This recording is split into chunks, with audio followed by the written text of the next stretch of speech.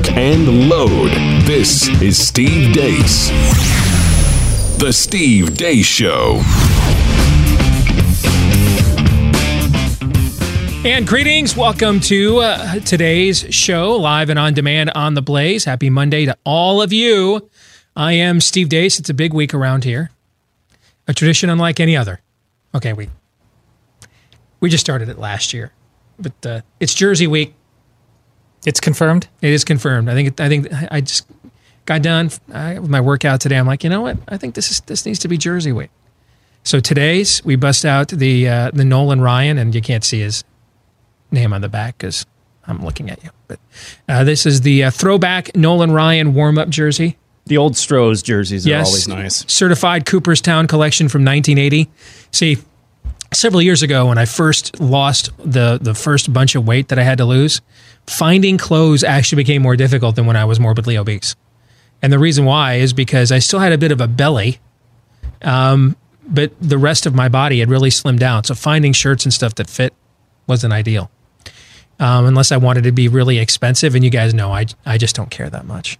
I do know that. Yeah, you know that. So I discovered that jerseys actually worked out pretty well, because they're meant for, guys that typically have different proportions. So I've always been a huge sports fan, so I started collecting these. So over the course of the next few days, the audience will be regaled with my level of sports nerdiness. So I know everybody is not nearly as excited about that as I am. Yeah, there'll be something. Regaled. Thank you.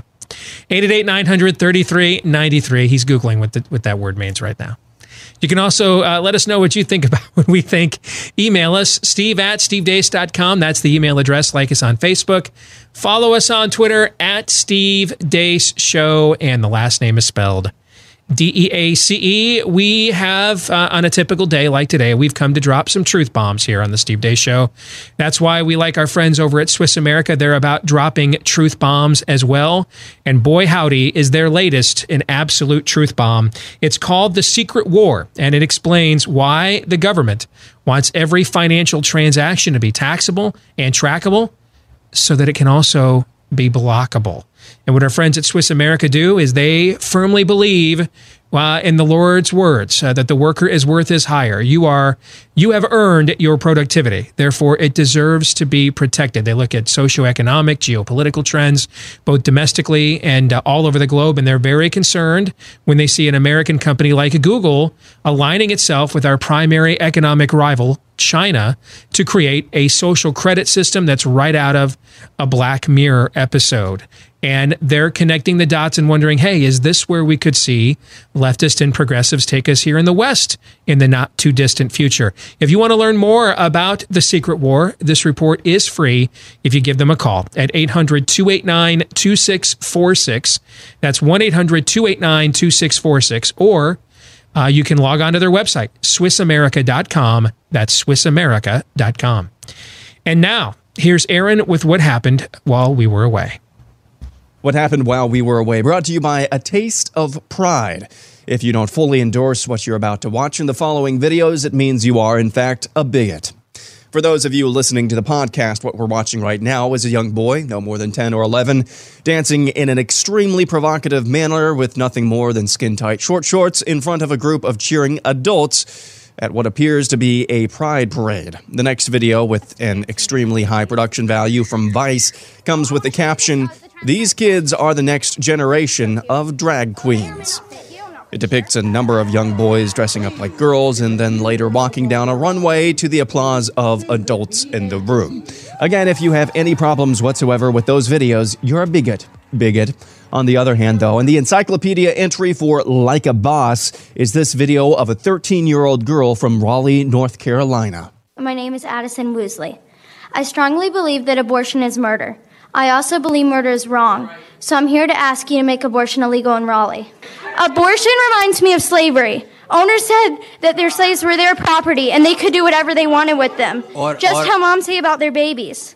My hope is that in a few years we'll look back at abortion and think, that was so cruel. I can't believe we did that. Just how we all look back at slavery.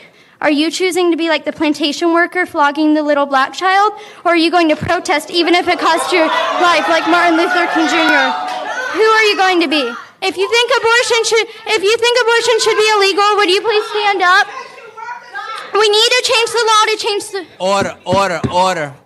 If you think abortion should be illegal, would you please stand up? We need to change the law to change the world, so let's stand up and do it. Thank you. Order. Yes, very courageous to scream at a little 13-year-old girl with whom you disagree.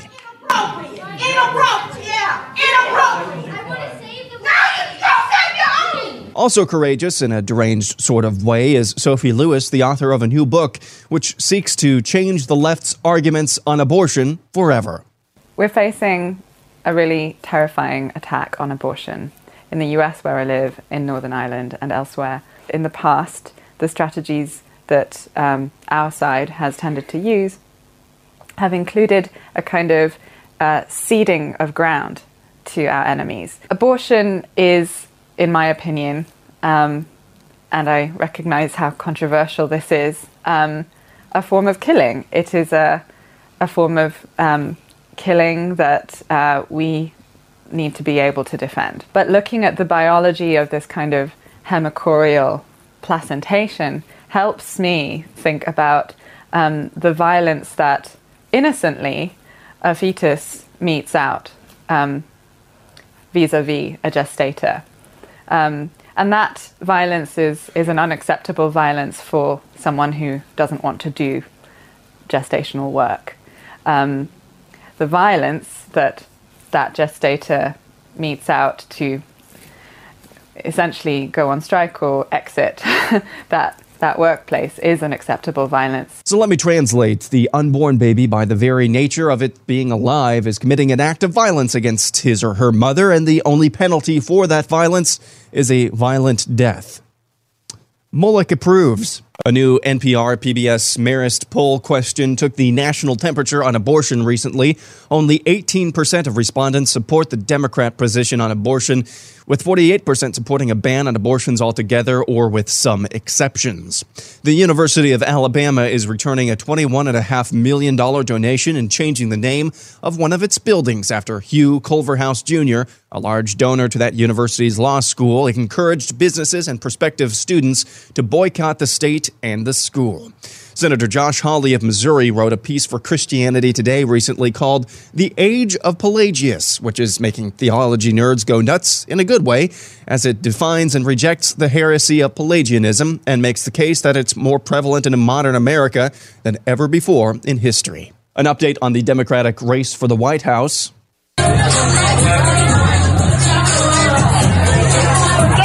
That's so cool how they captured a totally spontaneous moment from Senator Gillibrand. I mean, that's so genuine and all of that stuff. A new Des Moines Register poll of Iowa shows Joe Biden with an 8-point lead ahead of Bernie Sanders. Meanwhile, Elizabeth Warren and Pete Buttigieg are not far behind. Beto O'Rourke, your thoughts? There is a lot of time before the Iowa caucus.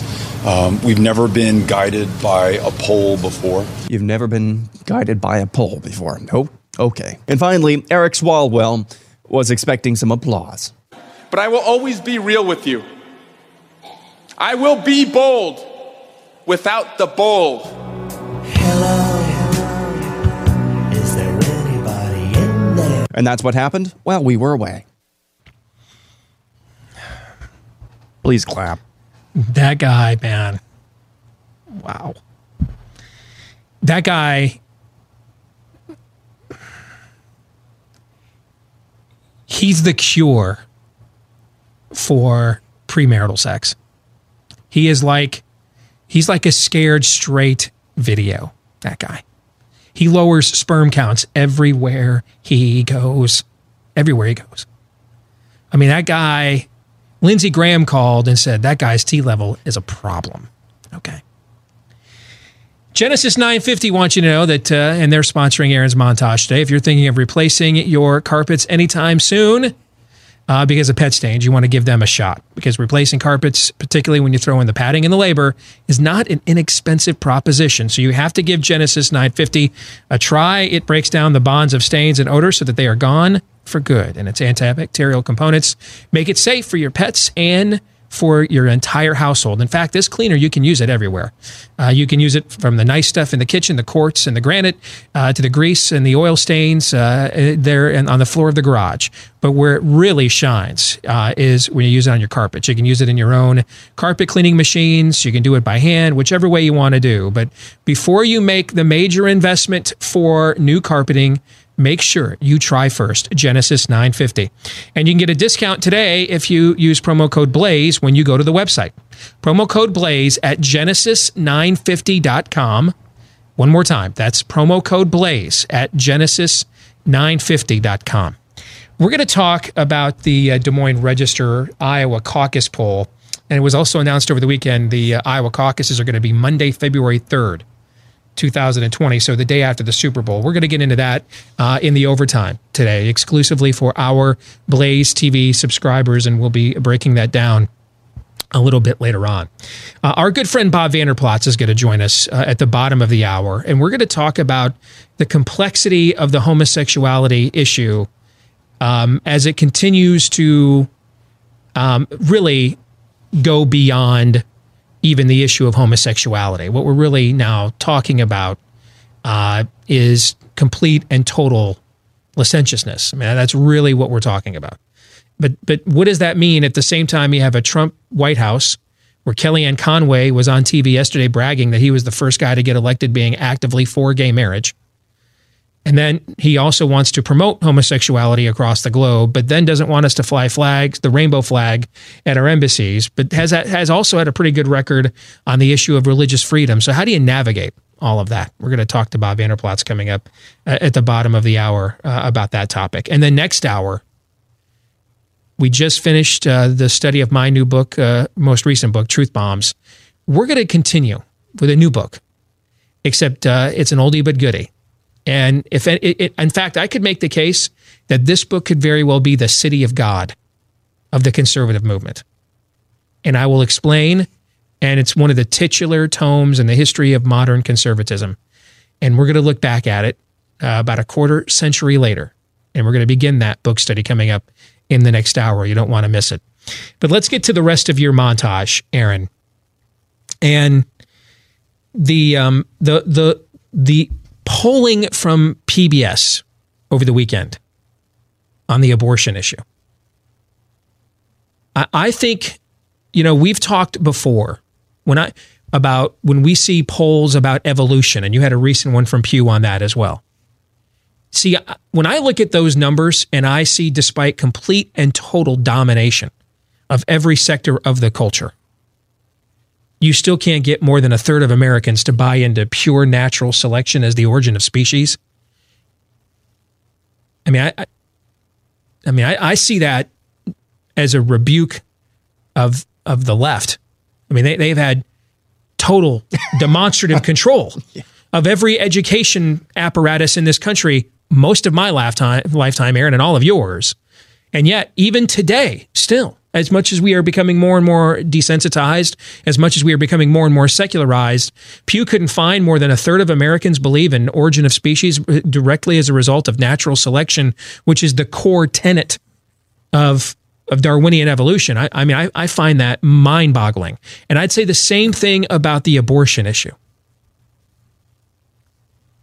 I mean, they have overtly had total control of all of the levers of power where this argument is wielded. And as we sit here today, 18% of the country, because you have to also understand here, and if you're new to our show, one of the things we've pointed out over the years, because I follow this, professionally for this show, but I've also worked professionally in this field. I've always told you that for the most part, with a few exceptions, and we've kept documented evidence of this cycle after cycle. For the most part, to this day, the horse race polling, meaning who are you going to vote for and who's going to win, is pretty accurate. Steve, the polls were wrong in 2016. No, they weren't. Forecasters like me were wrong. The polls were telling us Hillary was a weak candidate. She barely could break free of the margin for error the entire time. And she almost won the popular vote nationwide by almost exactly what the Real Clear Politics polling average had her ahead on Election Day. But when we looked at all the state polls were, in all the key battleground states, were all within the margin for error. Trump was overperforming in all of those state polls. So what happened is a lot of forecasters like me looked at that dynamic and said, well, this reminds us a lot of 2020 or 2012. When Obama was within the margin for error leads in a lot of these battleground states, but he had the organizational edge over Romney on the ground and pulled ahead on game day and won. That's what most of us, the vast majority of us who do this for a living. The polls weren't wrong in 2016. The forecasters were. The horse race polling in this country is still pretty good. I mean, the horse race polling last year said Democrats are going to win the House. And they, by about 40 seats, that's almost about what they got. I mean, it was almost right on the money. It's the issue polling you should not trust. It's the issue polling is the thing in which you catch the conscience of the king, if you get the reference, okay? The issue polling is all push polling based. Let me give you an example. Because this is going to further highlight how terrible those results are for the Democrats. When PBS Marist commissions a poll, you have to look at the way they frame the question. So several years ago, after the 2012 cycle, when you had both Todd Aiken and Richard Murdoch, and Aiken made his own bed. Good man, but I mean, he screwed the pooch. He wasn't victimized. Richard Murdoch was. What was done to him was unfair. But you remember that that's where the whole rape, incest, and you can't be pro-life with any exceptions, and yada, yada, yada. And Romney was so scared that the Romney campaign actually worked to defeat Todd Aiken, opposed Richard Murdoch in Indiana because they were more interested in their own election than, Team GOP. So I was involved in some polling across the country on this issue. And I can tell you still to this day, I have it memorized what the results were in my home state of Iowa. We looked at a series of battleground states.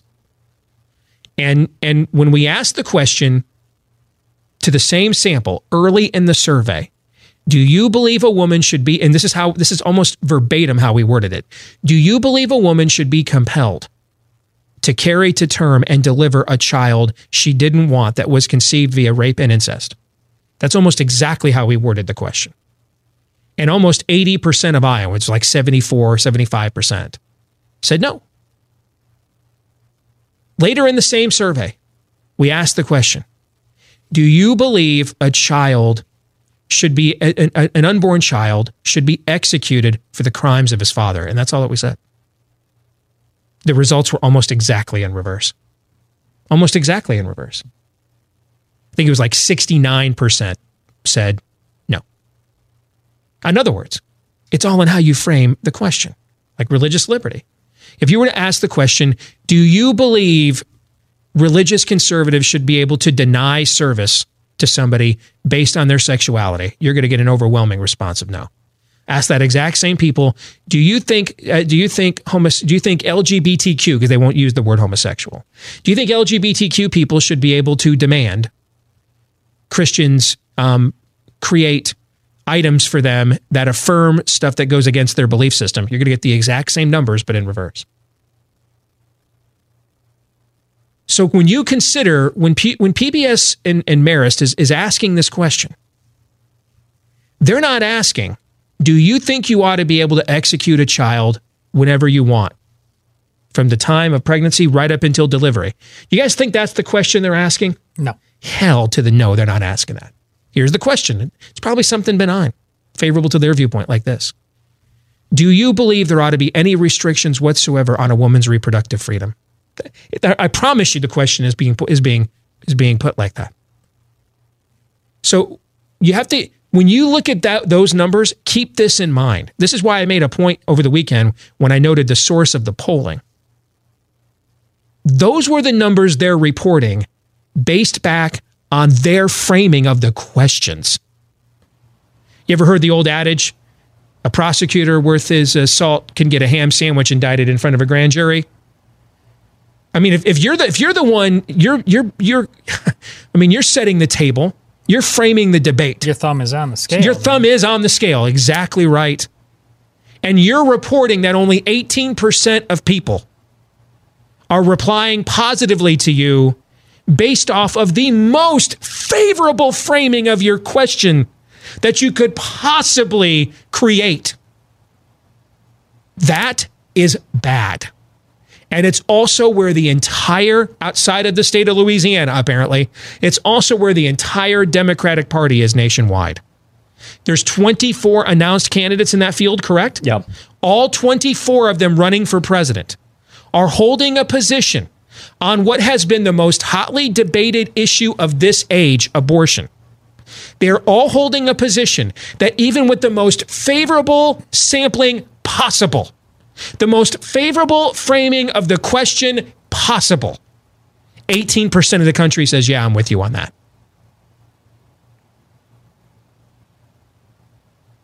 So when we say progressivism is a cult,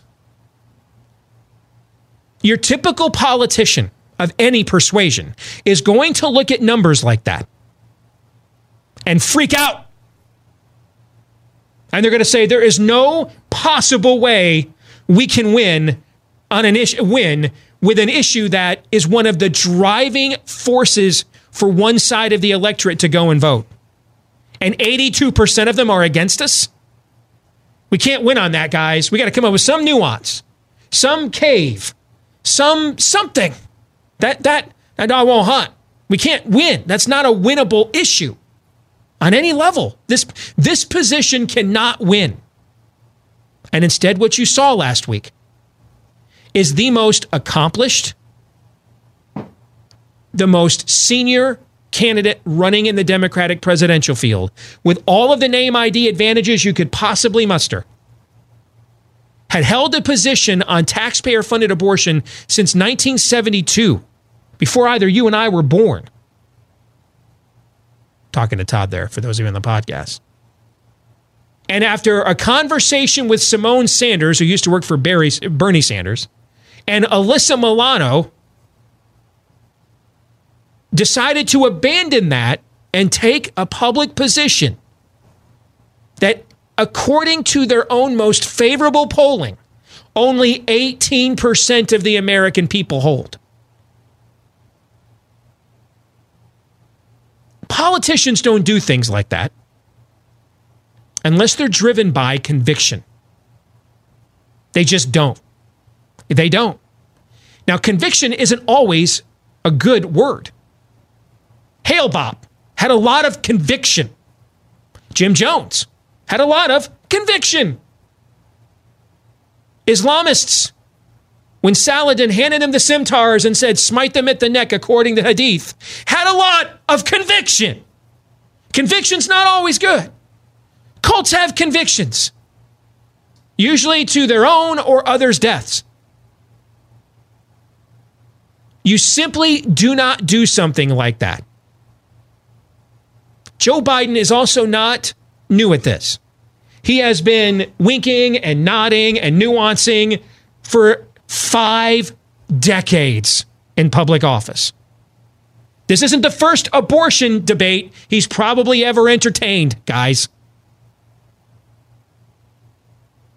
This is a cult. And what you saw yesterday is that guy right there on your screen, Mr. Biden, or what you saw last week, is acknowledging, I'm running to run a cult. And that's what the groupthink wants. That's not a winning issue. Now, vast majority of the country is not where we're at, where we want this thing overturned and banned regardless of exceptions. What about life of the mother? You'd never have to kill a kid. Just deliver the child. You don't ever have to do it, like ever. So, you know, I'm not blind to that reality either. But running on, you can just keep killing him. That video Aaron had in the montage, I've not seen that yet. Did you sense how cold that was? How inhuman that was?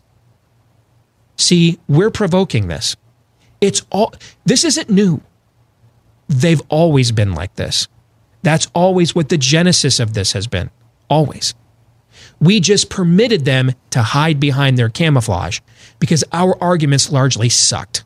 and were largely devised in order to curry favor with Team GOP and make a lot of people think because they had a magic R after the name, they were pro-life when they weren't. That's the flip side of this whole coin. I was hoping you were going to go there too, because the noose isn't just around the Democrats' neck on this one. The GOP, that is just, this is the truth you cannot know from Romans that's right. 1. Yes. And we have just made, not bad arguments. I need you to go further than bad arguments, because we should have forced them out of this hiding 30 years ago. Yes. We had a sitting president writing, the only time a sitting president wrote and published a book while in office remains Ronald Reagan's Abortion in the Conscience of a Nation. I mean, that's when you had Operation Rescue at its zenith in the mid to late 80s at the same time.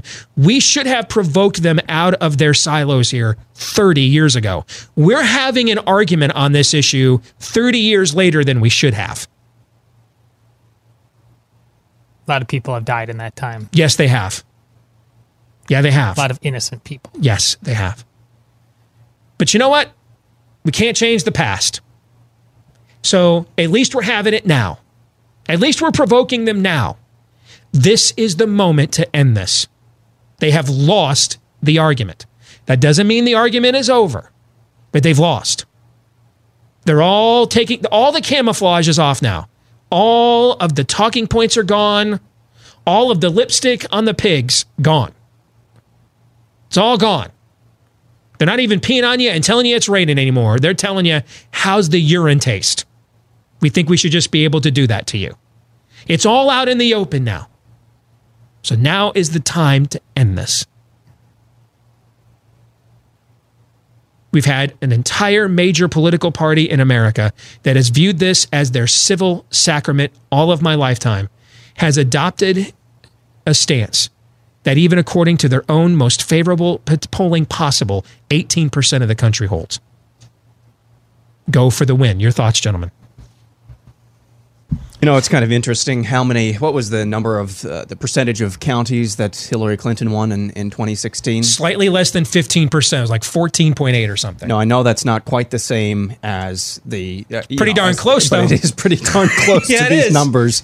And it makes you think, this, when you are up against something like this, where they can't stop, won't stop, and I keep using that phrase to describe the left, you have to realize that you are never going to win the issue, like actually win. They've lost the debate, but if you're never going to win the issue until you actually go full stop. No half measures.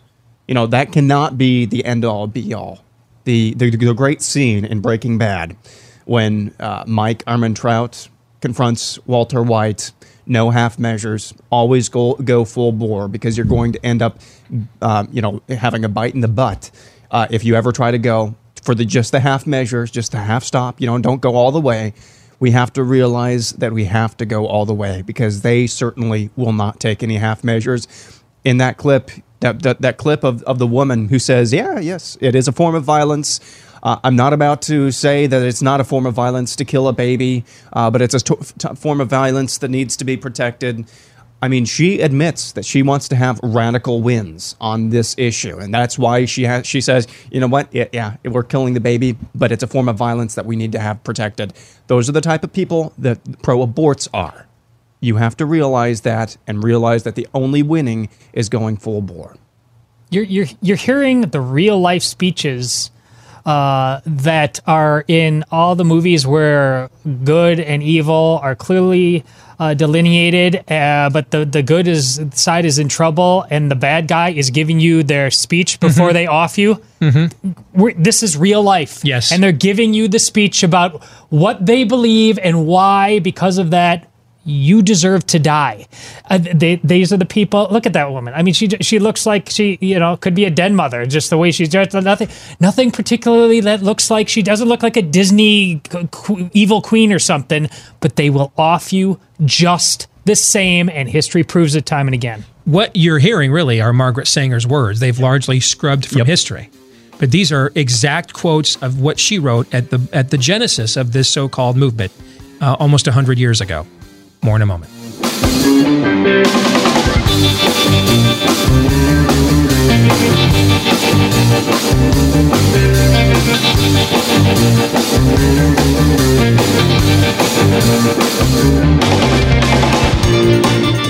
Hey, do you have itchy ears, ear pain, or that plugged up feeling? If that's you, you could be like scores of Americans who have that dreaded visit to the doctor's office awaiting you in the near future. And you know why it's going to take so long? Because you put it off for so long, and then there's going to be a wait, and then there's going to be a hassle and a copay and a prescription and all that other stuff, right? What if I could just get rid of all that for you? You can DIY it in your own home, comfort and convenience of your own home, just like the same treatment the pros give you, and without a prescription as well. It's called Wax RX. It uses a physician-developed technology that safely and effectively removes earwax buildup and then soothes the ear with a pH-conditioned formula. If you're like, hey, that's what they do when I go to the doctor's office.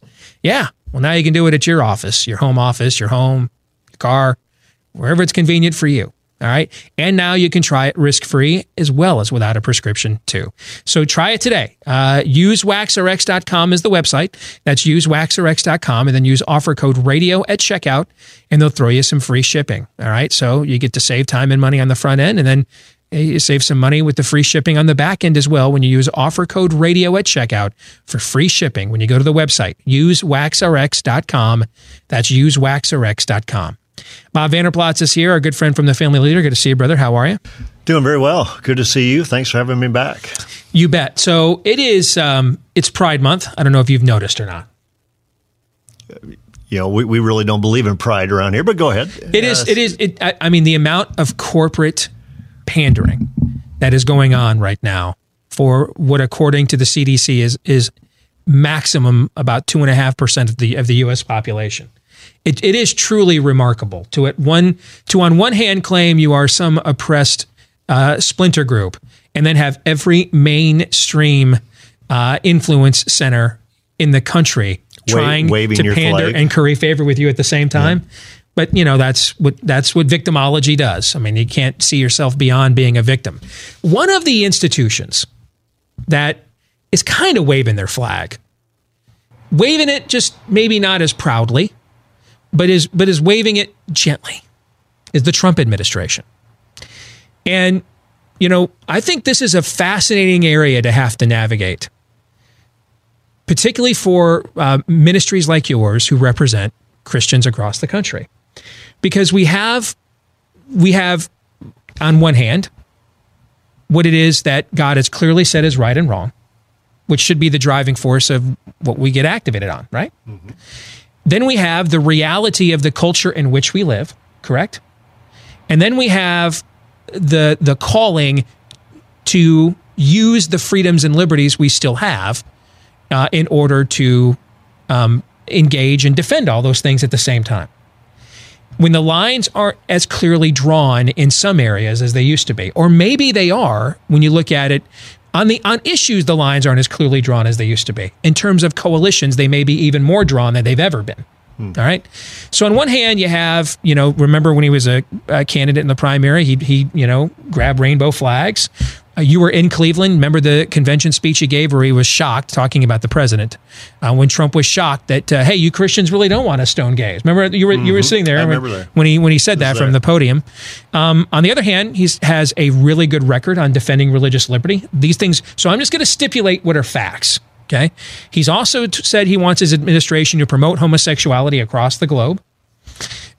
Yesterday, his top senior advisor, a woman you and I have known for a long time, Kellyanne Conway, was on national TV touting Trump as the first guy to ever get elected by being affirmatively in favor of gay marriage, right? So we put all these things together. Aaron showed some video in the montage of this movement now devolving to the sexualization of children. Vox running with these boys are the future drag queens. You had the underage drag queen that was featured on Good Morning America at Christmas time. One of the videos that was in Aaron's montage is a boy that looks even younger than that underage drag queen, essentially twerking at a pride conference with almost nothing on but skimpy shorts, as a bunch of adults around him clearly are cheering him on like he's some kind of a stripper. So when we throw all these things together, how do we navigate this? And in fact, I'm going to stop right there because I want to hear your answer before I go any further. How do we navigate all these things? How do you navigate them? Well, my guess is if this is a Facebook post, you'd have to say it's complicated. Mm-hmm. Or it's very simple. Meaning very simple is that, no, we have parameters for sexuality. That's about not only being a healthy society, but it's what's best for an individual as well. And that's where we say, God created them male and female. And God designed sex for within the parameters of marriage.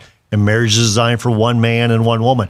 And we believe all that to be true. And we believe we'd be healthier today as a society and as a culture if we adhered to those simple parameters. But obviously, because we live in a fallen world, nothing's ever quite that simple. And that's why in the Christian faith, we all bring it back to the death and resurrection of Jesus Christ, that he loved you so much that he would die for your sins. And therefore, if you believe that, then that becomes everything, not just something. Mm-hmm. And then that drives all of your faith. But I think, when I saw the tweet from President Trump a week ago in full celebration of Pride Month being the June, day before they were supposed to do the Franklin Graham prayer event for him, right? the prayer for the president. When I saw Kellyanne's comments yesterday about he was the first affirming gay marriage president running for president. Now, I would argue that a little bit because if you recall, in 2013, we gave him the first stage in the state of Iowa at our leadership summit. And at our leadership summit, he went through a litany of things to basically check off the conservative boxes. And he said marriage, of course, is between one man and one woman. Now, that was 2013. He really didn't start running until 2015. So he could say he affirmed gay marriage at that time. And for me, it's one thing to say, hey, listen, I'm against the persecution of those who identify as LGBTQ, whatever it is, that's not the right way to approach it. But I still want to defend religious liberty. I still want to defend the institution of marriage. That's one route. But to me, there's a great dichotomy, Steve, when you say, listen, I'm affirming all of this stuff while I'm affirming religious liberty, because it seems to be this LGBTQ movement is the greatest threat to religious liberty that we face today. So to me, that's when I try to take all this in. We've gone away from a simple standard of male and female and sexual relationship designed for in the institution of marriage to basically an 11-year-old being transgender and the sponsor of Converse tennis shoes. I wonder, do you see parallels between where we are and what's happening culturally and politically in the country on this issue?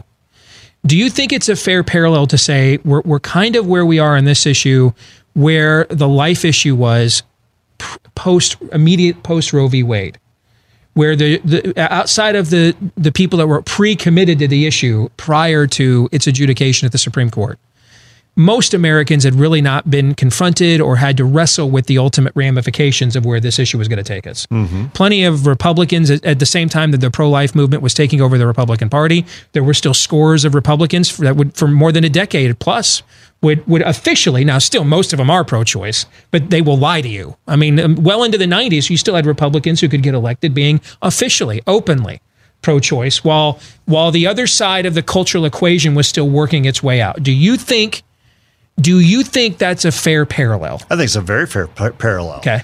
Because on the life issue, there's no doubt, post Roe v. Wade, yes, but I even think on the marriage issue or the LGBT issue, and you'll remember this because you lived this with me, is the one question we got all the time in defending the institution of marriage: how would gay marriage impact you? Mm-hmm. And I always would say it's not going to impact my marriage with me and Darla. And so that's not the question. It's that where do we go from there?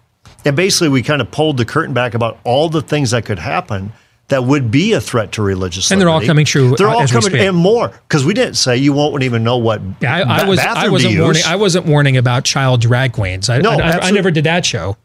All the times we debated and discussed this issue. Todd, do you remember ever me warning a slippery slope about child drag queens were around the corner? I don't remember ever thinking we were going to get there, let alone in like 10 minutes. No. And now you get to the point, frankly, and I've had this conversation. Is it going to be that much further down the line where you believe in marriage between one man and one woman and you believe homosexuality is a sin? And if you actually believe that because God's word teaches that and because of your Christian faith you believe that, does that make you unfit to be a parent? Well, this is the reason I asked you if you think there's a parallel. Because I do think there is at least I agree with you, there's at least somewhat of a parallel. Then, one of the things we talked about in the last segment is more and more we're watching the other side come out and say the things we said for 50 years that abortion was really about. Mm-hmm. And now they're opening their mouths and Margaret Sanger and Friedrich Nietzsche's talking points are coming out when they tried to scrub all that and hide from it, for most of our lives. It is murder. It is violent. Yeah, and now they want to own it. Yeah, now they want credit for the body count. And it is about cleansing. Yes. Yeah, it is. It's all about all this stuff. And so, but we took decades to get to this point. And the original accommodation was I could be pro-life with exceptions. You could hold your pro-life view, but not impose your pro-life views on other people, right? Yeah. All the arguments we're having right now on the issue of redefining gender, sexuality, all those fundamental issues too. And that argument was always going to come down to, is the other side willing to acknowledge those accommodations? Or are they going to be boot to the throat, fire up the Metallica, kill them all? That's what we're in this for, right? And it took a while, but now we're learning they're for kill them all. I don't know that we're going to be permitted to discuss whether these accommodations on the sexuality issue are possible. Whether the world that Trump and I think most Americans want to inhabit a world where we just let people do with other consenting adults whatever they want. Live as you want to live. As long as you don't impose your views on other people. I don't know that because the origin of this movement has been open from the very beginning, that it's been about redefining much of existence itself. And it's sort of the militarized arm of the progressive movement is the rainbow jihad. Now that we're there and they believe they have the advantage, I don't know that we're ever going to find out that there's the equivalent of pro-life with exceptions to I'm pro-gay with exceptions. You know what I'm saying? Mm-hmm. That except for a few people that get on Fox who are openly gay but believe in religion, except for that world, I don't know. I think that's a fantasy world. I think the other side of the argument is already at the place the abortion movement took 50 years to get to be honest. I think they're already at that place, and I don't see the crowd outside of Lott's house simmering down and giving you some exceptions of accommodation. Do you? No. It's no longer going to be love your neighbors yourself. I don't believe a person should be persecuted, but it's now going to be, no. You can't just say, okay, I'm okay with gay marriage, I'm okay with it. You're going to have to affirm it. You're going to have to celebrate it. Mm-hmm. That's where we're heading today. And I think that's what you're pointing out, and that's the danger in it. Is there any human force, any human political calculation that could cause some moderation to seep into that movement now that it believes it has the advantage? Do you believe? I think the way you do that is when you demonstrate and you show the threat it is to religious liberty. Religious liberty, not just meaning how do you worship inside your four walls yesterday on Sunday or on Saturday night.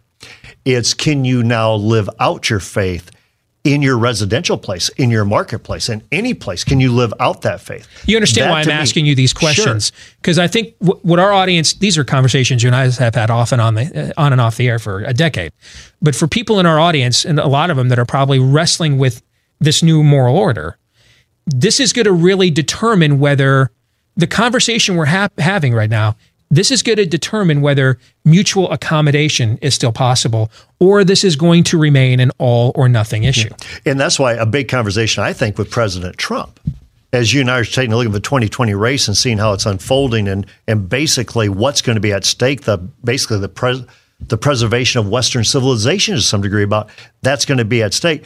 But for him to understand, it's not just about gay marriage. It's about a threat to religious liberty. So you stand for religious liberty, and we applaud you for that. As a matter of fact, you've had a lot of good policies on this deal with the military and other things. But when all of a sudden it gets to be a threat to religious liberty, that's a big issue for this country and for the citizens that live in it. I mean, can you think of a culture that has affirmed the redefinition of marriage anywhere on planet Earth that didn't immediately then turn around and spark a new battle in its own ranks over the matters of conscience rights and religious liberty? Can you think of one anywhere in the world? Can't. And so if he's going to go out there and promote this, beyond, hey, Saudi Arabia, stop throwing gays off of buildings, which obviously we would agree, stop doing that.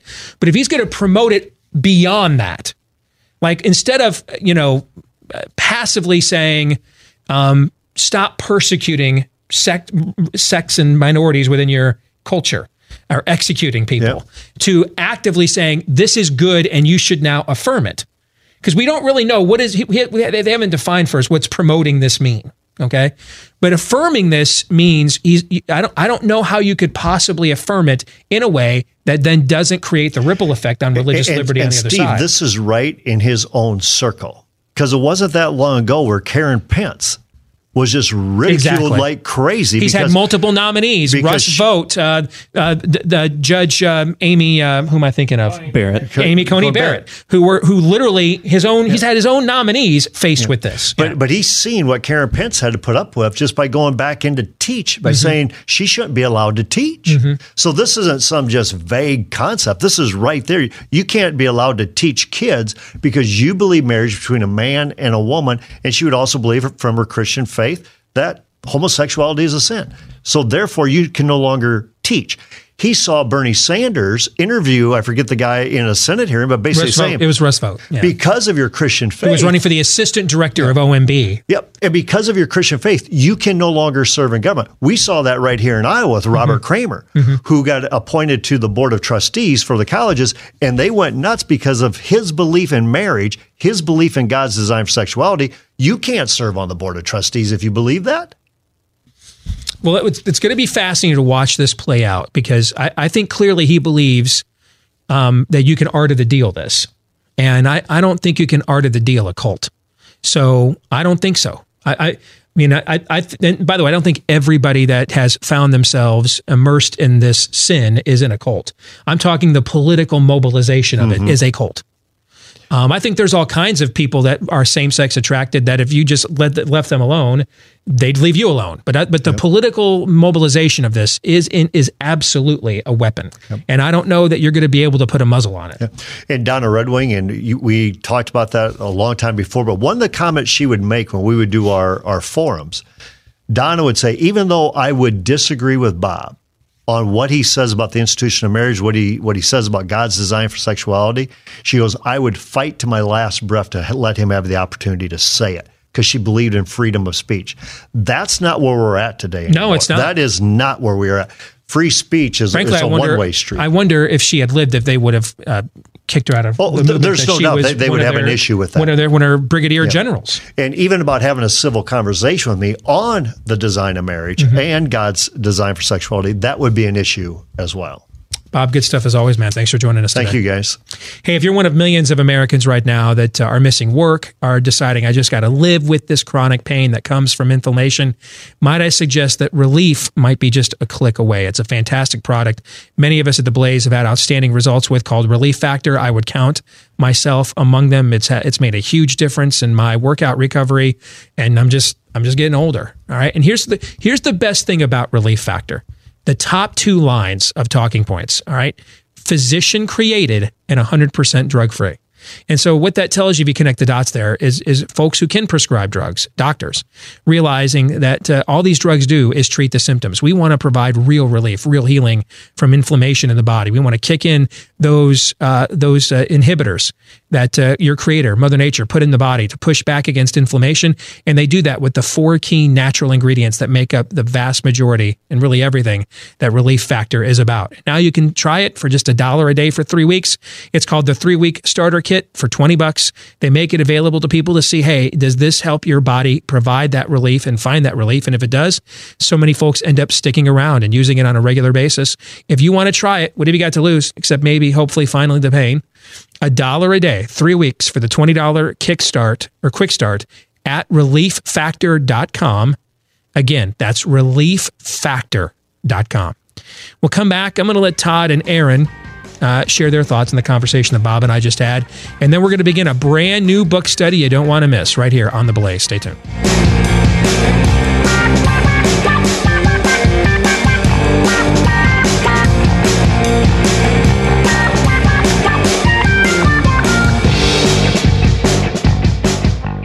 And we're back. with hour number 2, live and on demand on The Blaze. I'm Steve Deace. Todd and Aaron McIntyre are here with me as well. Let us know what you think about what we think. Steve@stevedeace.com is how you can email us. You can like us on Facebook. Follow us on Twitter at Steve Deace Show. For those of you listening today via Blaze Radio or the podcast, last name is Deace. By the way, if you are listening to us today via the podcast, if you wouldn't mind leaving us a 5-star review, we would greatly appreciate that. If you like us, of course. If you don't lie. But if you do, we would appreciate that. Thousands of you have done this for us on the podcast platform of your choice already. Thank you so much. The more of you that do this for us, the more likely we are to find more people like you. And then more likely we are to continue to keep doing this. So thank you very much. We're going to have something we've been looking forward to around here coming up here in just a few minutes. But first, do you struggle to hit that 5 p.m. Finish line at your job? Are you one of scores of Americans that are buying all these energy drinks, supplements, everything else? There is a more natural way to do this, and that's where the top team of physicians at Brickhouse Nutrition comes in. They were looking to deal with this huge increasing need for the average American lifestyle, low energy. And they thought, hey, is there a way to do this that's healthier, better, than putting a bunch of chemicals in your body that you couldn't possibly pronounce, even if you tried? And that's where they came up with from dawn to dusk. I almost did it again, Aaron. From dawn to dusk. All right. Now, here's the beauty of this. It's not just improved energy, but focus and mood as well, because it stimulates the heart and the brain, sometimes for up to 10 hours. And there's no jitters, no afternoon crash, and even no calories, nor any sugar as well. All right. So if you want to give this a try from dawn to dusk, here's what you need to do. Use my name, Steve, as a promo code, and then go to the website, brickhousesteve.com. That's BrickHouseSteve, all one word, brickhousesteve.com. Use my name, Steve, as a promo code. When you do, they'll give you 15% off of your first order of From Dawn to Dusk at brickhousesteve.com. So, gentlemen, your thoughts on the conversation we just had with Bob Vander Plaats. One, that we're kind of, living through a parallel of what the post-Roe v. Wade world was like, but without social media and everything else. And so you didn't have that in 1973 and 74 and 75. So when Maude had an abortion, that was a big story, okay? So you didn't see the freak show on social media. You didn't see your family members, yeah, Roe v. Wade is great. We didn't know a lot about that stuff. There wasn't the intensity level immediately thereafter. But the seeking of mutual accommodation, and is it possible? And for a long time, it seemed like it was. And now, clearly, now that the other side is saying, well, then you give birth to the kid, you swaddle it, and then you kill it if the mom doesn't want it. Clearly, there's not, right? I don't know that we're ever going to go through this sifting and searching for a mutual accommodation on this issue because of the cultural changes, because of the intensity level that is associated with social media and cable news now, that we're already so out in the open of where everybody wants to take this issue, that are we going to be able to create I'm pro-gay marriage with exceptions, if you know the analogy I'm trying to draw? What do you think, Todd? Well, this goes to what you said about I don't think you can negotiate with a cult. And I know you believe you can't, but back in the 70s, I think you could fool yourself that you could. And you didn't know that. You didn't see all this cultic behavior. So you didn't even know that that's really what it was. Or even if it was, it's fringe. It's over there. Margaret Sanger's been dead for more than 10 years. Don't remember her anyway. We're getting perhaps better than ever before telling ourselves lies, but it's just harder based on the objective data before this of what people are saying they're going to do to us to ignore that. A cult is by definition an aggressive view of reality. Now, everybody ultimately believes in truth, even the people who, as we've documented on the show, I don't believe in truth. Well, you just said that you did with that statement. But that's a lazy belief in truth right there. Cults, by definition, it's a very, very aggressive view of truth. And I had a mini epiphany in thinking about this. You can't, it won't just sit over there by definition. It means to overcome you like a horde of locusts. And I got to thinking the irony of all this is that because we're talking about Donald Trump, the guy who wrote The Art of the Deal. There is no art of the dealingness, as you said. That's impossible. But you know who else ultimately believes in his own version of the art of the deal? It's it's the David French conversation we have. He keeps believing that against this raw evil, there's triangulation, that there is a civil process to it. No. I find that fascinating that at the end of the day, the guy, David French, is obsessed with Donald Trump, but they ultimately believe a fallacy in dealing with the darkness that you're talking about, and that now here is put on fast forward. We're not waiting for 30 years. We are dealing with the fact that we have children, Steve, right now. Yours is just entering adulthood. I have a 15-year-old, so not that far before they have their own children. We can't even begin to guess right now what will be lost in terms of liberty in that time. That's how aggressive this cancer is, and which is why I always say progressivism is, in fact, cancer. Well, you and I both are adherents of just war theory. Correct. And in the case of David French, you've had somebody who has served his country in a war. Yes. And he knows war is hell. Yes. And I do think we use war talk and all those things way too cavalierly. We have kind of forgotten, really, when we've been permitted in a post 9/11 world to continue to shop at Walmart while mall copying Afghanistan into perpetuity. We have forgotten, people come home from body bags. This is it's never a good thing.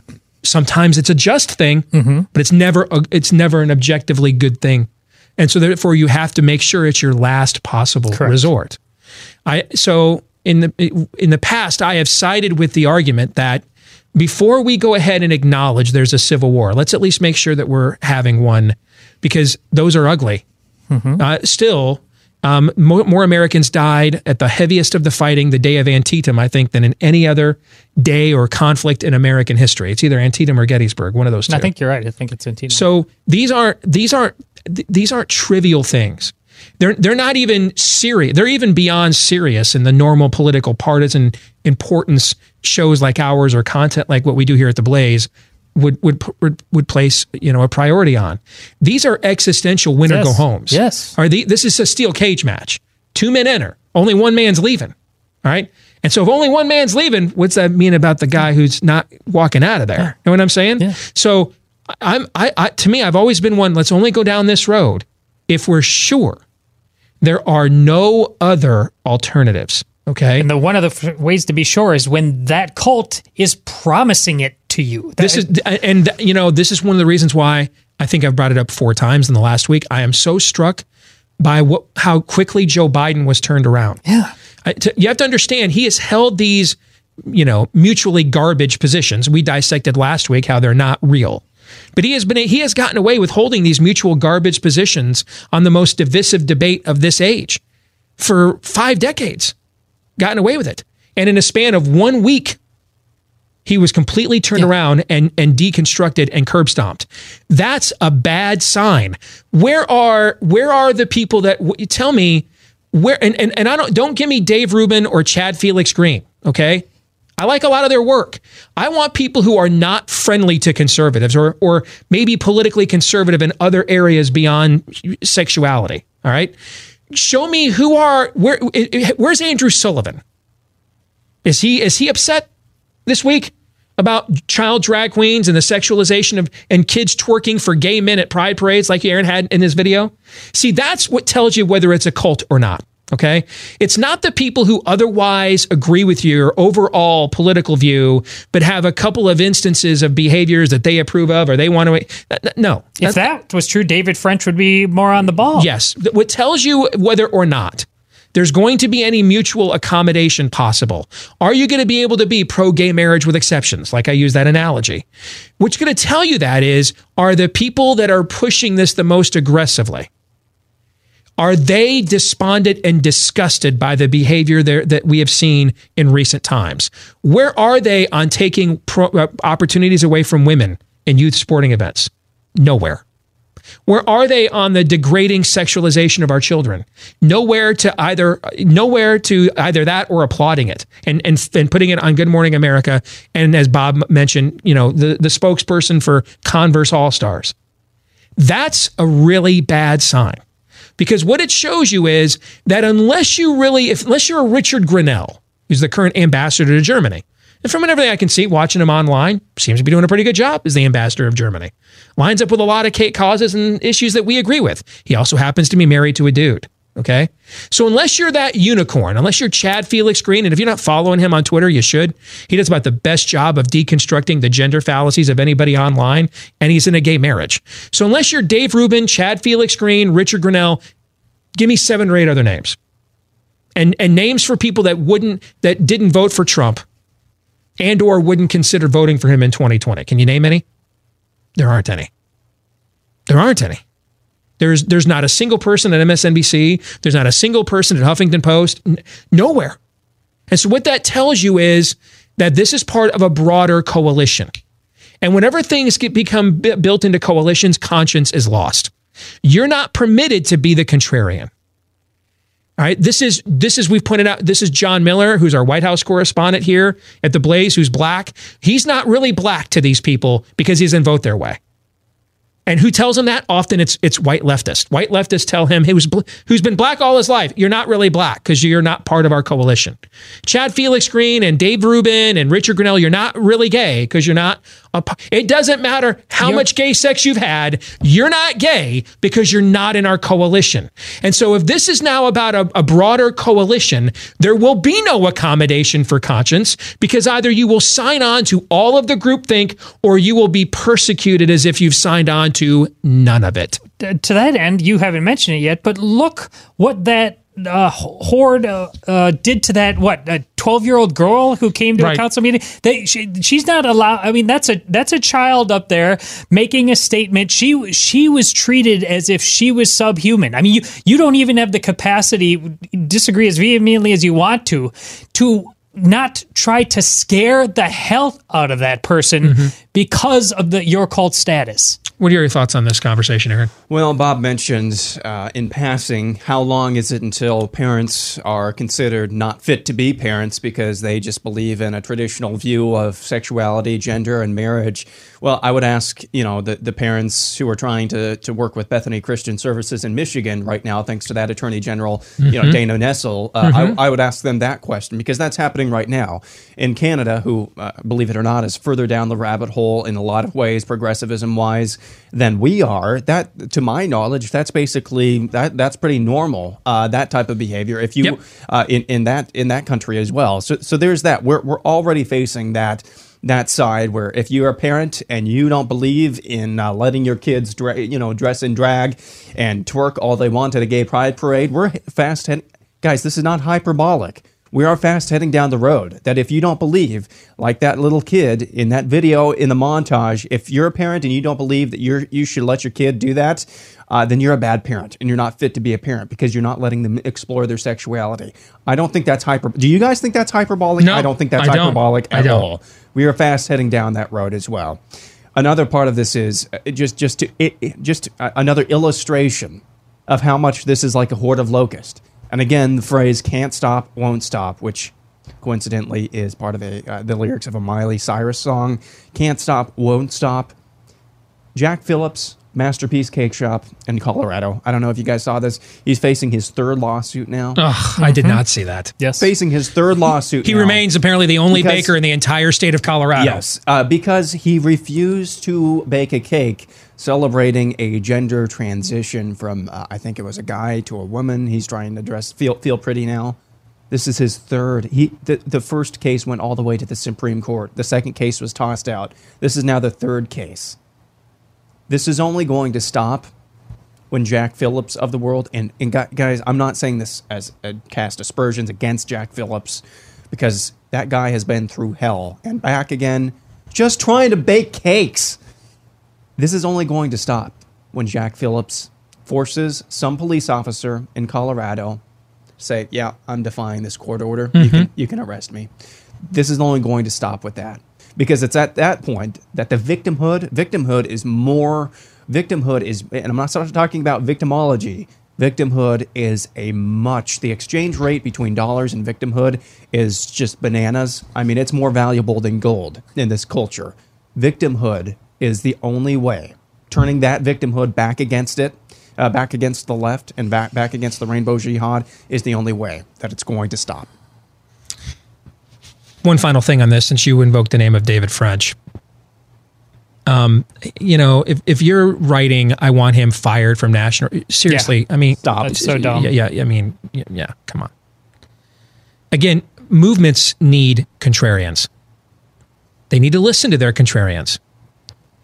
Doesn't mean their contrarians are always right. But if you can't argue against the contrarians against your own movement, I go back, I've told this story before. When I first got involved in this, after getting saved, I'd been involved in conservative activism, college Republicans, high school, GOP stuff, all my life. And then I get saved. And what I found was, now I'm growing more and more conservative and less Republican. But yet I also feel more compelled to be active than I even did when I was politically active, exclusively. And a Christian friend of mine who has more of a laissez-faire view of politics sent me a sermon by John MacArthur. 50 Reasons, I think it was called. 50 Reasons Christians Shouldn't Actively Be Involved in Politics. And I didn't want to listen to it. I didn't want to listen to it. And then I started doing these interviews with the Richard Lands of the world and Tom Meneries of the world, the next generation, the old generation of Christian leaders who were just face planting at just nominal cross-examination and getting almost as defensive with me as the adults were to that 12-year-old girl in the Raleigh City Council. Okay. And I'm like, you know what? If I don't, that thing sat on the ledge in my man cave in front of my entertainment center for months. And I thought, if I don't listen to this, I'm going to end up exactly like the guys I'm questioning now. I mean, if I can't argue against John MacArthur's reasons for why I'm doing what I'm doing, what are the odds I'm going to beat the other side of the argument who doesn't agree with me on anything, right? Mm-hmm. So over the next couple of nights, I listened to the whole thing. And what I found was I could come up, doesn't mean I was right, but I thought I could legitimately argue 47 of his 50 from another vantage point. But there were 2 or 3 sticklers, man, that really I just cut me deep, Shrek. But you know what those 2 or 3 things did? Is they caused me to be, they stopped me from becoming a sellout. They caused me to do the things that eventually led to me being where I'm at right now in my career. In other words, iron sharpened iron. Made me better at what I'm doing. So, my issue with French is not waiting until the last moment before we agree in a civil war. I totally agree with that. My issue is when the other side sounds their horn and declares it on you. Yes. And then pretending like they didn't do that. That didn't happen. That's the issue to me. The issue is not, guys, do you understand if we go here culturally, this is a point of no return. Are we sure? I don't think there's anything wrong that's prudent to have that conversation. We are the wealthiest, most enlightened country in the world. We still, for all of our myriads of problems, are probably, other than, I don't consider the church an earthly institution. So among earthly institutions, we're the best thing going on this planet east of Eden right now, for all of our myriads of problems. I don't think it's bad at all to be adults and say, even though this would get us some clicks, even though this might get me on Fox tonight, should we just make sure before we blow this whole thing up, where the average American makes $47,000 a year, that means the average American is in the top 10% of wealth on planet Earth. That's the average American. Only the top 10% of people in this world make the equivalent of $47,000 US a year or more. So before we blow that up, I think it's okay to ask, are we sure it's worth the collateral damage? Of course. And I think when a guy who has served his country in a uniform and faced bullets like Mr. French has, and he's the one saying those things to us, I think we probably ought to listen to him. Think that's fair too? It's more than fair. But then when the other side says, we're going there. In fact, we've been there. We're shocked you guys waited all this time to hear us and follow suit. Now I feel as if, well, I would prefer not to go there. But how do I then not go there if you are already there and you're firing now at me? That's the issue. It's not that he wants to make sure and that before we, and it's especially in the era of Trumpian, everything's hyperbolic. Once a week he tweets your most favorite and greatest president ever. All right, I get why there's a resistance to all the fearless leader and apocalyptic language, and I think that's prudent. Yeah. But when the other side says, "Yeah, we're here," and Yeah. We're firing before we see the whites of your eyes. In fact, the whites of your eyes are racist, so we're just firing right now. I don't know, then how do I ignore that now? I don't think that I can. We're back in the Civil War analogy with Lincoln finally needing McClellan and everybody that came after him. They were triangulating. They were doing the art of the deal back then. Lincoln needed to find the guy. He fights. He did. Things changed. It's not more complicated that in terms of the reality of fighting an enemy who promises to end you. And I don't think, by the way, and I'm okay if this needs to be more strategic and targeted. Maybe the answer is, you know what? I think everybody who wants to vote Democrat or who identifies as Democrat needs to be forced to come to grips with what's going on in their own party. And if you want to say that's the first stage, is you force them to acknowledge, will you do something about this? Will you say no to this? Will you push back to it? Because that group of people is probably the last remaining buffer between the end game. And I talked about this on Friday. We are in their end game. What the leftist end game has always been was to erode all of the institutions that are here to defend us from the likes of them so that we don't have civil wars and Molotov cocktails and gunshots going off in the streets. Their end game is to erode all those institutions that they're no longer a buffer between us and them so that they can then impose their will directly on us. We are in their end game. Now, we're not in the end game. That's a key distinction. But we are in their end game. Their end game was those institutions are all gone. Press, academia, everything. Everything, your courts, everything, all this bureaucracy, all this infrastructure that was created to save you from us, to defend you from us, we own it all. Or we have tucked its tail firmly between its legs. It's weighed, measured, and found wanting. So now it's just you, one-on-one with us. What are you going to do? We're there now. I don't think there's any question we're there now. Yeah. Now, the end game, what does the end game look like? The end game looks like this. In the Civil War, in the lead up to the Civil War, there were a group of people who were against Northern aggression, but were anti-slavery. And I want to say they were called, what they called Copperheads. Is that what they were called? Yeah. Okay. How many Copperheads are left in the Democratic Party? Meaning you can even have all of the crazy views about, Medicare for all and the typical liberal talking points. But do you really believe that the goal of your party should be the imposition of your will to power on everyone that disagrees with you with no restraint, no matter what it is? So that I can't say it's a bad idea for an underage pubescent boy. In fact, we put men in prison. That's called pedophilia. Underage pubescent boys twerking with Daisy Dukes on or skin-tight shorts on for men is bad.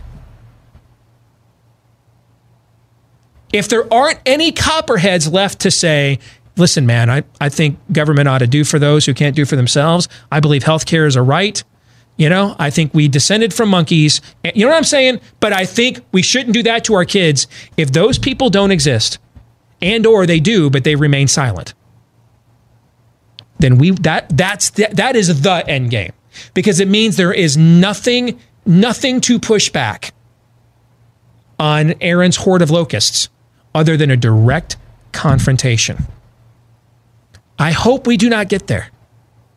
But I also won't lie to myself if we do. See, that's what the real argument is about. The David French argument isn't, and this is what it's devolved to. I want you to justify my never Trumpism from 3 years ago. Yep. And I want you to justify I voted for Trump because it was the United Flight 93 election 3 years ago. It's a proxy for that same tired argument that I've retired permanently from. That doesn't mean, though, that there's not some legitimate criticism here. Because what I see with him is I see a guy who refuses to acknowledge that his enemy has declared war. And you wait until too long, and you won't acknowledge it until You've used the Professor Fudge or the Cornelius Fudge analogy with him in the past, right? Yeah. You won't acknowledge it until there's no recourse left except the Battle of Hogwarts hand to hand. Yep. Because you let it go and let it go and let it go and let it go because you were afraid of what the cost would be of admitting this was true. And then all that's left is you're outflanked now. And that's the real argument. Unfortunately, most of what I've seen with the David French, Sohrab, I don't know the guy's name, argument has devolved into a proxy fight of Trump. Real Estate Agents I Trust was started a few years ago because there was so much frustration with Glenn Beck and some of his friends, with real estate agents who talked a good game but then didn't deliver the desired results when needed the most. So they were looking for something that would vet and refer agents, not to help agents find clients, but to find agents worthy of having us as clients. All right, and really, if you're looking for why are these agents recommended at Real Estate Agents I Trust, could they check 3 boxes? Okay, number 1, they've got a proven track record of being successful in the real estate market. That's pretty basic. Number 2, though, is they understand that while data matters, you got to not spare the details. There's always outliers in any algorithm. How do you explain those outliers? Because it could make a big impact on your market value or the price of the home that you wish to buy. And then thirdly, can you get along with this person? Is there a rapport there? It's a very personal process.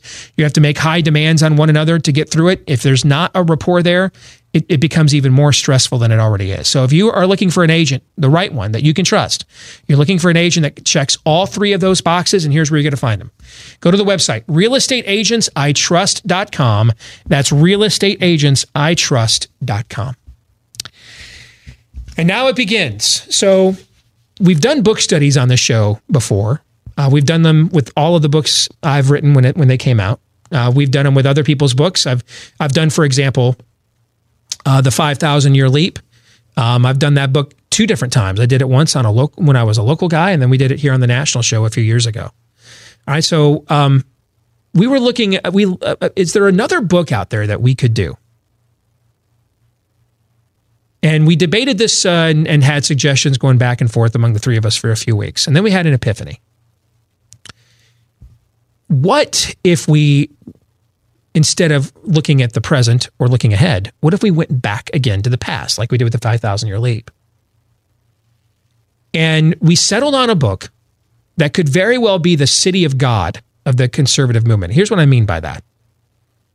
In the first millennia plus of the Christian church, other than directly inspired epistles and writings of the apostles, other than directly inspired written apostolic writings, the book that really, in a post-Roman world now where Rome is anywhere from accepting to approving of Christianity, which means it's a new world now. We're in a new world now. Now, the truth hasn't changed, but the world in which we are called to engage that truth has changed dramatically. It's a lot different when you are being either tolerated to promoted by the most powerful force on earth than when you're being openly persecuted by it on a daily basis. Whole new world opens up to you. One involves being eaten by lions, the other does not. Yeah, yes, that's not a distinction without a difference. Okay? It's a pretty big one. And so how do you hold on to your old truths? Because the temptation is, now that this new world is open to you, when in Rome, do as the Romans, right? Well, now, it's real easy. See, people always talk about you can tell a lot about a person's character when the chips are down. No, you can't. It's the other way around.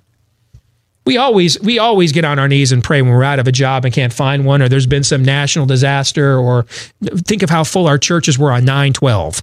And then think about how full they were on 9/19, 9/26, right? And every day henceforth. No, it's when things are going good. That's the true challenge. And this book is really the city of God. Other than maybe, God, Man, and Yale and stuff like that. The titular book of the modern conservative movement. And we're going to look back and see what it has to say to us more than a quarter century later, beginning when we come back. Stay tuned.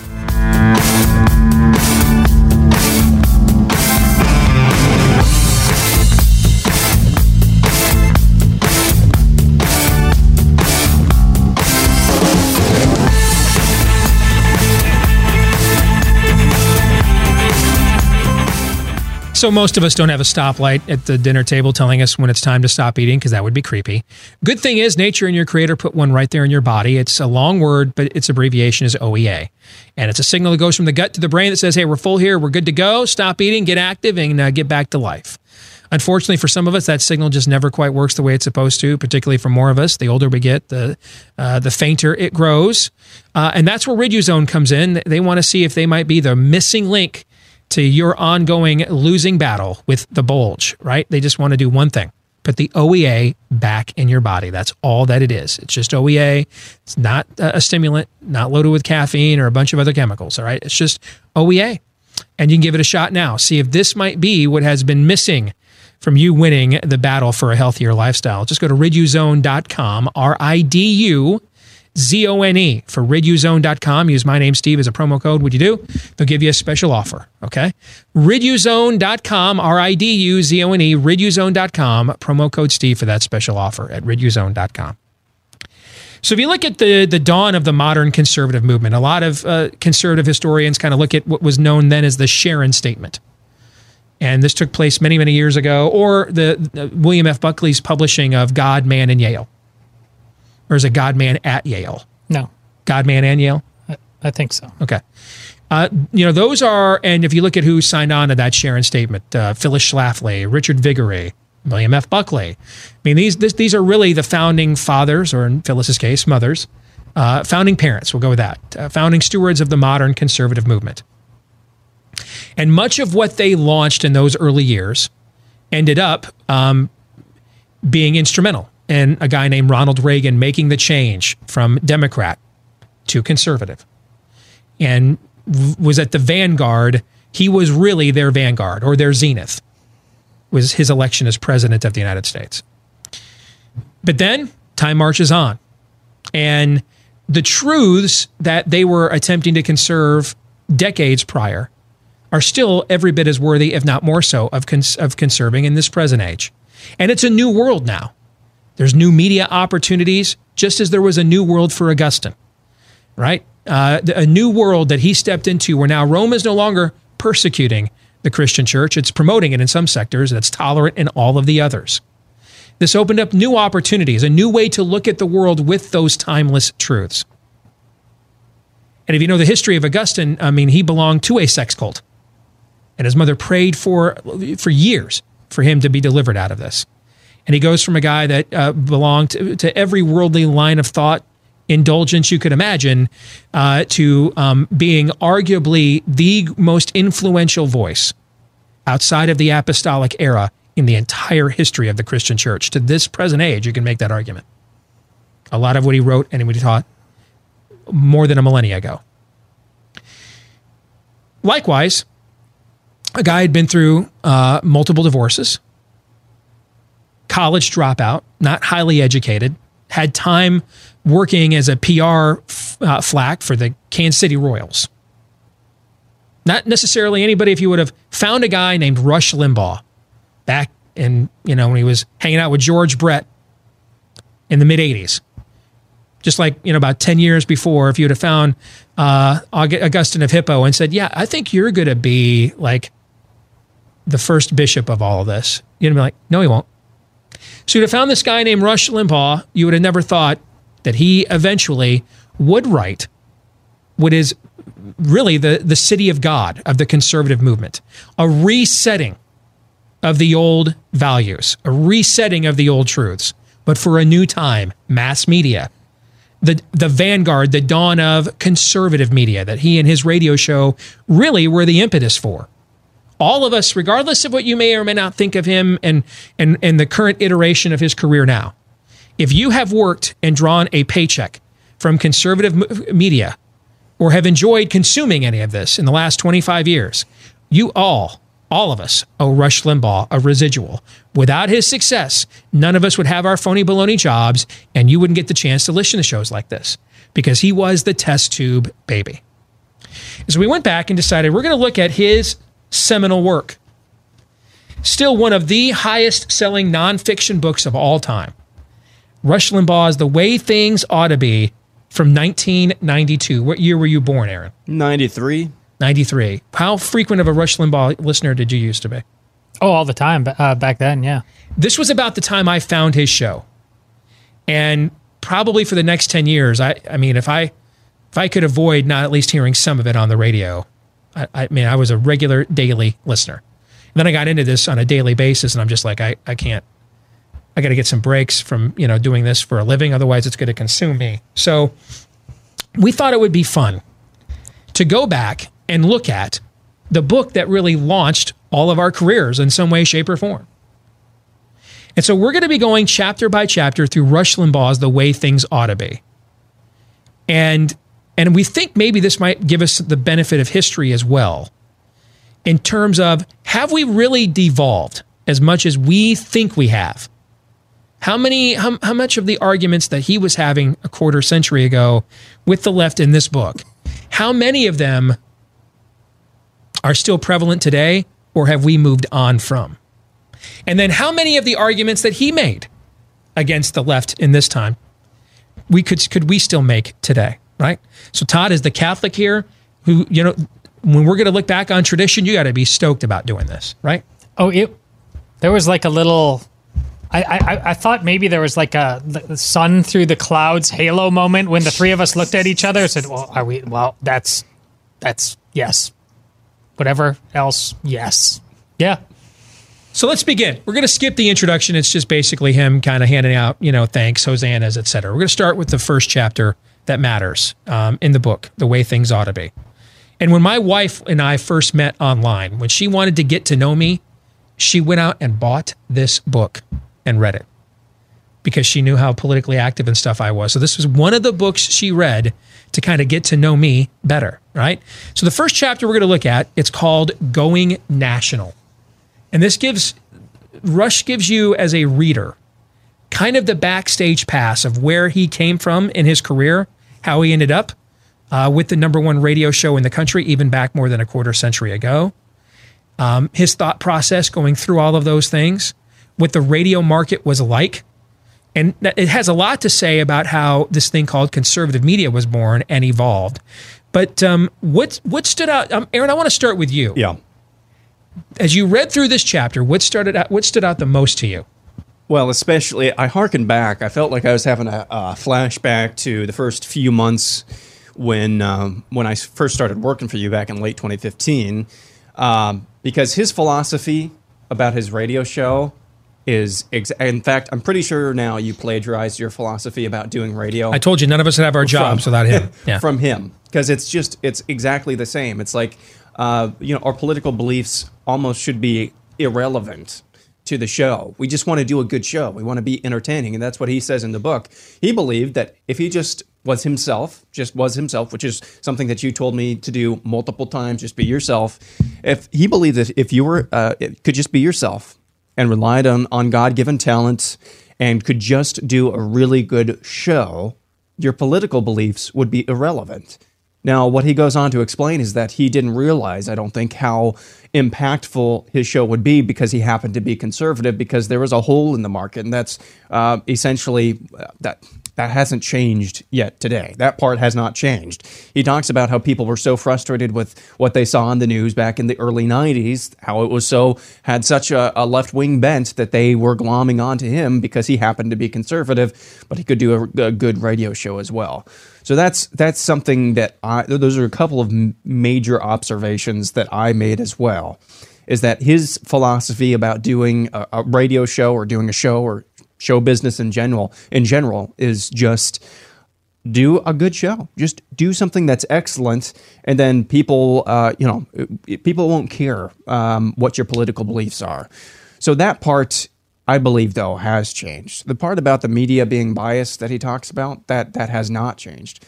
I think as we learned last week with Steven Crowder, he does a great, just objectively well done show. But because he happens to have beliefs that are different, he's going to be targeted by the left. I think that part is starting to change. Now, we're still proof, and there's other outlets that are still proof as well, that if you do something well, there's still somewhat of a market for it. But I don't think his posit back in 1992, that if you're just excellent, people will listen, I don't think that's necessarily true all the way around nowadays, because people are so polarized. People, at least in this arena, are so polarized that they want to know that you will touch their monkey, love their monkey as much as they do before they'll listen. Todd? Well, I think this book came out 4 years after he first got to New York. Is that about right? He launched in 88, yes. What it strikes me, if you ever write a book, ultimately, about where you came from and the whole thing, it would feel like that, I think. I was kind of struck by the every man pull yourself up by your bootstraps, the vulnerability and insecurities he showed in the chapter. Like, I had a confidence at this part, but at negotiating contract and was I ready? I was just starting to feel like a whole person in Sacramento. How about where he says he was not he was uncomfortable with how combative every aspect of living in New York Rush Limbaugh said that everything was an argument. Everything was a debate. Right. Everything. Right. And this is a guy who wants to do talk radio, who does talk radio in Sacramento, but it's Sacramento versus New York. It's quite a different animal. It was, you could really relate to that guy beyond being a Republican, a conservative, a talk show host. He's just a guy trying to make his way in the world, talking about his father at the end in a way that it's a different family circumstance. But you talk all the time about why you are who you are because of the family you grew up in. How you tried to please. He had a dad he couldn't please. He says in the book, I had a dad that would not be pleased. Right. There's a bit of a difference, but I get what you're saying. Yeah. And the reason I bring all of this up is because I haven't listened to Rush Limbaugh in a long time. And now I think of him as being, I said it, I think partially in just like a month ago, where he basically lives on his own island of Dr. Moreau, doing his show on a Florida island. I don't think of him as an everyman in any way, shape, or form anymore. And I quite frankly don't even know. I don't have a grasp on how important he is to whatever the movement is currently. Yet back then, it was... You could not get away from... The left was obsessed with him. I can't remember the last time the left said anything about Rush Limbaugh. Now, again, I might be the one living in a bubble to some extent, and it's happening. So that's why... not often, but he's also not very active on social media at all. No, not at all. And that's pretty much, that's the left's, city gate. That's where they live 24/7, as they tend to engage in that arena. So, but anyway, there's a guy that... he's not an egghead. He doesn't come across as an elitist there. He comes across as a guy that you'd want to spend 2 hours during the course of the day while you're doing whatever you're doing. I remember learning about Rush Limbaugh through one of my best friend's moms, who was just a housewife. And I have no idea to this day what her politics are. But she said, it goes to what Aaron said. Do you listen to Rush Limbaugh? That's really interesting stuff. That's who that guy was back then. When I read through this, I was stunned at how endearing it was. Yeah. I mean, I was stunned. You're right. You really, I was also stunned at the level of vulnerability and insecurity and honesty that was communicated in there. And some of that may be now that you got, he was just becoming the megastar that he is now. And now you're talking about one of the, he's up there with a Paul Harvey, Walter Winchell. He's one of the biggest stars that's ever been produced by the communications industry in American history since Marconi invented it, and I would imagine to some extent it's impossible to avoid coming across as aloof to some extent when you're that successful, because everybody wants a piece of you. Everybody wants something from you. And the only way to avoid saying yes and no in an arbitrary fashion that makes undue enemies of people is just to turn yourself off from that level of exposure, right? But the level of non-shtick humanity that is communicated in this chapter, yeah, right. It struck me when I read it as well. Because this guy knows shtick. Yes. So did this paragraph. In mid-January, I received a mysterious call from someone claiming to represent a prominent San Francisco family. So this is where he's talking about the initial overtures about syndicating him nationally. They were interested in syndicating my program. I asked Bruce, that's his manager, to meet with the person on the phone and determine if there was anything to it. He met with the guy and thought it was worth another meeting, which happened. Listen to this. But I rejected the idea because the group was just too ideologically driven. They wanted my program to be oriented toward saving the country from whatever commie-lib evils they thought existed. And as I explain in detail in the chapter on the show Philosophy, that was a big red flag. Yeah, I know. And you know why I found that interesting is because he points out his story. Some successful business people come to him when he had no money, no capital, and say, hey, we'll put up the money and capital to take you to New York and see if we can syndicate you. That's what happened to me. Is I had a group, I had no money or capital. I had a group of successful businessmen come to me while I was working at WHO Radio and say, hey, we've seen the impact you've had in Des Moines and in Iowa on what's happening in the state. We'd like to put the resources around you to see if you can have a similar impact if we gave you the opportunity to go national. And it was explicitly for the ideological reasons that they came to me that I was actually interested in doing it. Now, ultimately, Aaron is right. If we don't do a good show, and when we first launched this nationally before you guys came to work for us, when Jen, Rebecca, and I would go to the trade shows and stuff, and program directors would be like, well, I heard your stuff, I heard your tape, and I'm not sure, though, is it a Christian show? Is it a conservative show? I'd always push back with, is it a good show? Because a lot of people, particularly when you get into the South, they own both formats of radio stations, conservative and Christian. Well, the conservative stations have a lot bigger audience than the Christian ones do, right? When you go to Salem Broadcasting, which is where I came here from, they are the biggest owner of combined owner of conservative and Christian stations in the country. And so I'd often hear from their program directors and others, so I'd always push back, is it a good show? Because I didn't want to get defined in one of those spaces. I wanted to be defined as, is it a good show? But the reason I wanted it to be defined by a good show was because it was explicitly ideological. See, I was actually motivated. Now, in fairness to Rush, 25 years later, the commie-lib evils are tiddlywinks to what he was probably looking at the time. But I was motivated to leave that safe nest of WHO explicitly because of what the future could hold for the country. And I wanted to take a shot to see if I had a platform to do something about it. So in the end, I could say I did whatever I could do at the very end. I think I was fascinated by how he dealt with the early opponents. He understood this time it's the same thing, a very loud but minority of people, and he ginned up his own base to say, well, you got speak up like them too. And then how he dealt that barbecue joint who didn't like his use of feminazi, he's like, come on. I mean, he turned it back against him and made him and sold them out. Yeah. That was really well done.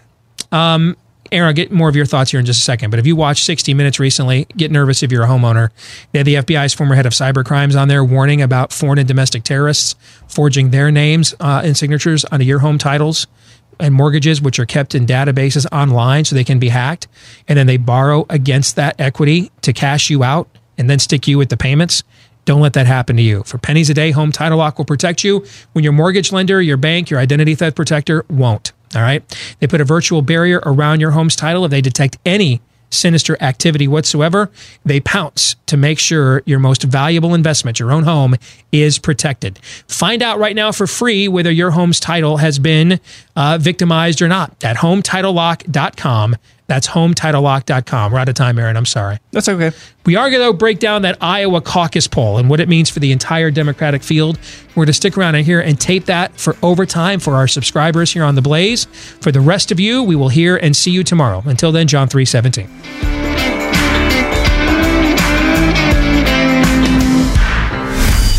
This is Steve Deace on the Blaze Radio Network.